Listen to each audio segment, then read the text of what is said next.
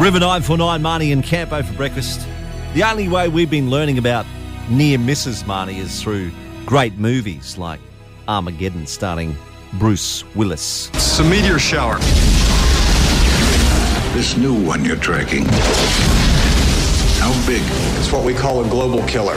Nothing would survive, not even bacteria. The United States government just asked us to save the world. Anybody want to say no? You think we'll get hazard pay out of this? Of course you will. It's hazardous.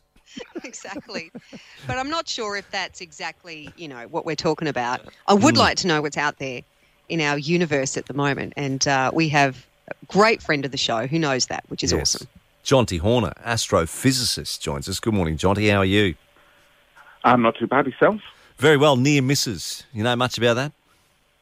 Oh, yeah. We get them all the time. We had a really good one last week, which was such a near miss that the asteroid actually hit us, but it blew up in the atmosphere. And this led to some ridiculously amusing newspaper headlines because people are getting a bit out of control. Instead of an asteroid the size of Texas, this was, get this, an asteroid the size of half a giraffe. Stop. Oh, Jonty. Right. I stroked on my water then. Okay, because I was getting ready for something huge. Okay. Extinction level. I know. Would you stop it? Jonty, obviously there is a capacity for something huge to happen at some stage. I mean, what are the chances? Well, we thought our number was up for a while. There was a lot of panic in December 2004 because this asteroid called Apophis had been discovered. And all the stats said it had a 2.7% chance of hitting the Earth and everything being doomed in the year 2029. So we don't have long to wait. Right. But it's one of these situations where you get more information over time and you can refine your knowledge of whether it will hit or miss. And we now know how close this thing will come in 2029 to an accuracy of 3 kilometres, which is pretty good given that it's still 7 years out. And it turns out it is going to miss us, but it'll be the closest approach to a big asteroid for hundreds of years. It's going to come closer to us than the satellites that you use to watch satellite television. It'll be visible with the naked eye, and it'll miss by just 30,000 kilometres, which is a tenth of the moon distance and a bit more. Jonty, that's remarkable. What if it have its own? What if it has its own gravity and starts pulling things off the Earth? It will have its own gravitational pull because it has mass. You've got your own gravitational pull and I have mine. Yeah. But this thing is 300 metres sized lump of rock. Doesn't have much gravitational pull. So you'd have to come really close to it to feel its gravity. Even then it would be really weak. So we're fairly safe from that point of view.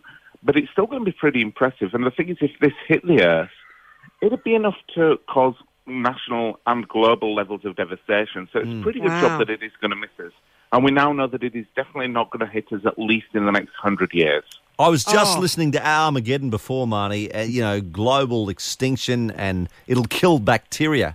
We want to say goodbye to COVID, Jonty. He wants to know if something's coming along to do that. Well, we have, in the history of the Earth, had at least one impact that big because the Earth formed on its own. And at some point it collided with an object the size of Mars, and that's how we got the moon.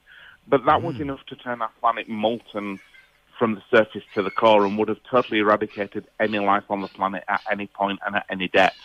So these things can happen, but that's the kind of thing that happens when the solar system's young. We're pretty safe now. Right. Oh, okay. Oh, that's okay. Good to Well, know. it killed the dinosaurs, Marnie. We've got to remember that. Well, no, this is it. Yeah. Thanks for clearing up about that other one that was on the way. That was a bit of a concern. Half a giraffe.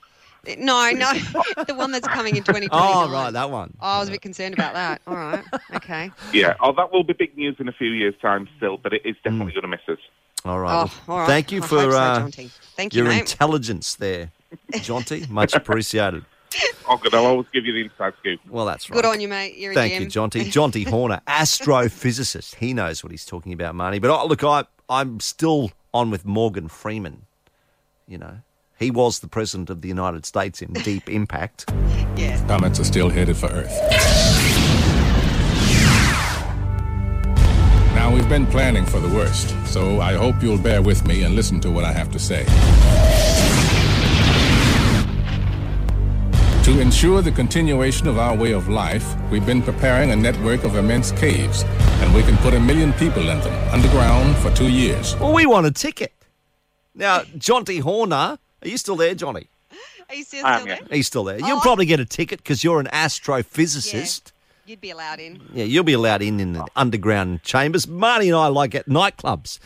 Don't you know who we are? Oh, absolutely. Well, it would be nice, but they've not sent me my ticket yet. Anyway, they've probably got some celebrity in my place. Well, Jonty, I think they would need someone like you, and with all your expertise, they should have you in a bunker, mate, for sure. But Marty, stuff, Jonty, we're celebrities. Oh, please. Talk about tickets, mate. He's got tickets on himself. Yeah. Jonty, it's always a pleasure to have you on the show. Thank you for joining us. It's a pleasure. Thanks for having me. Marty and Campo, River 949.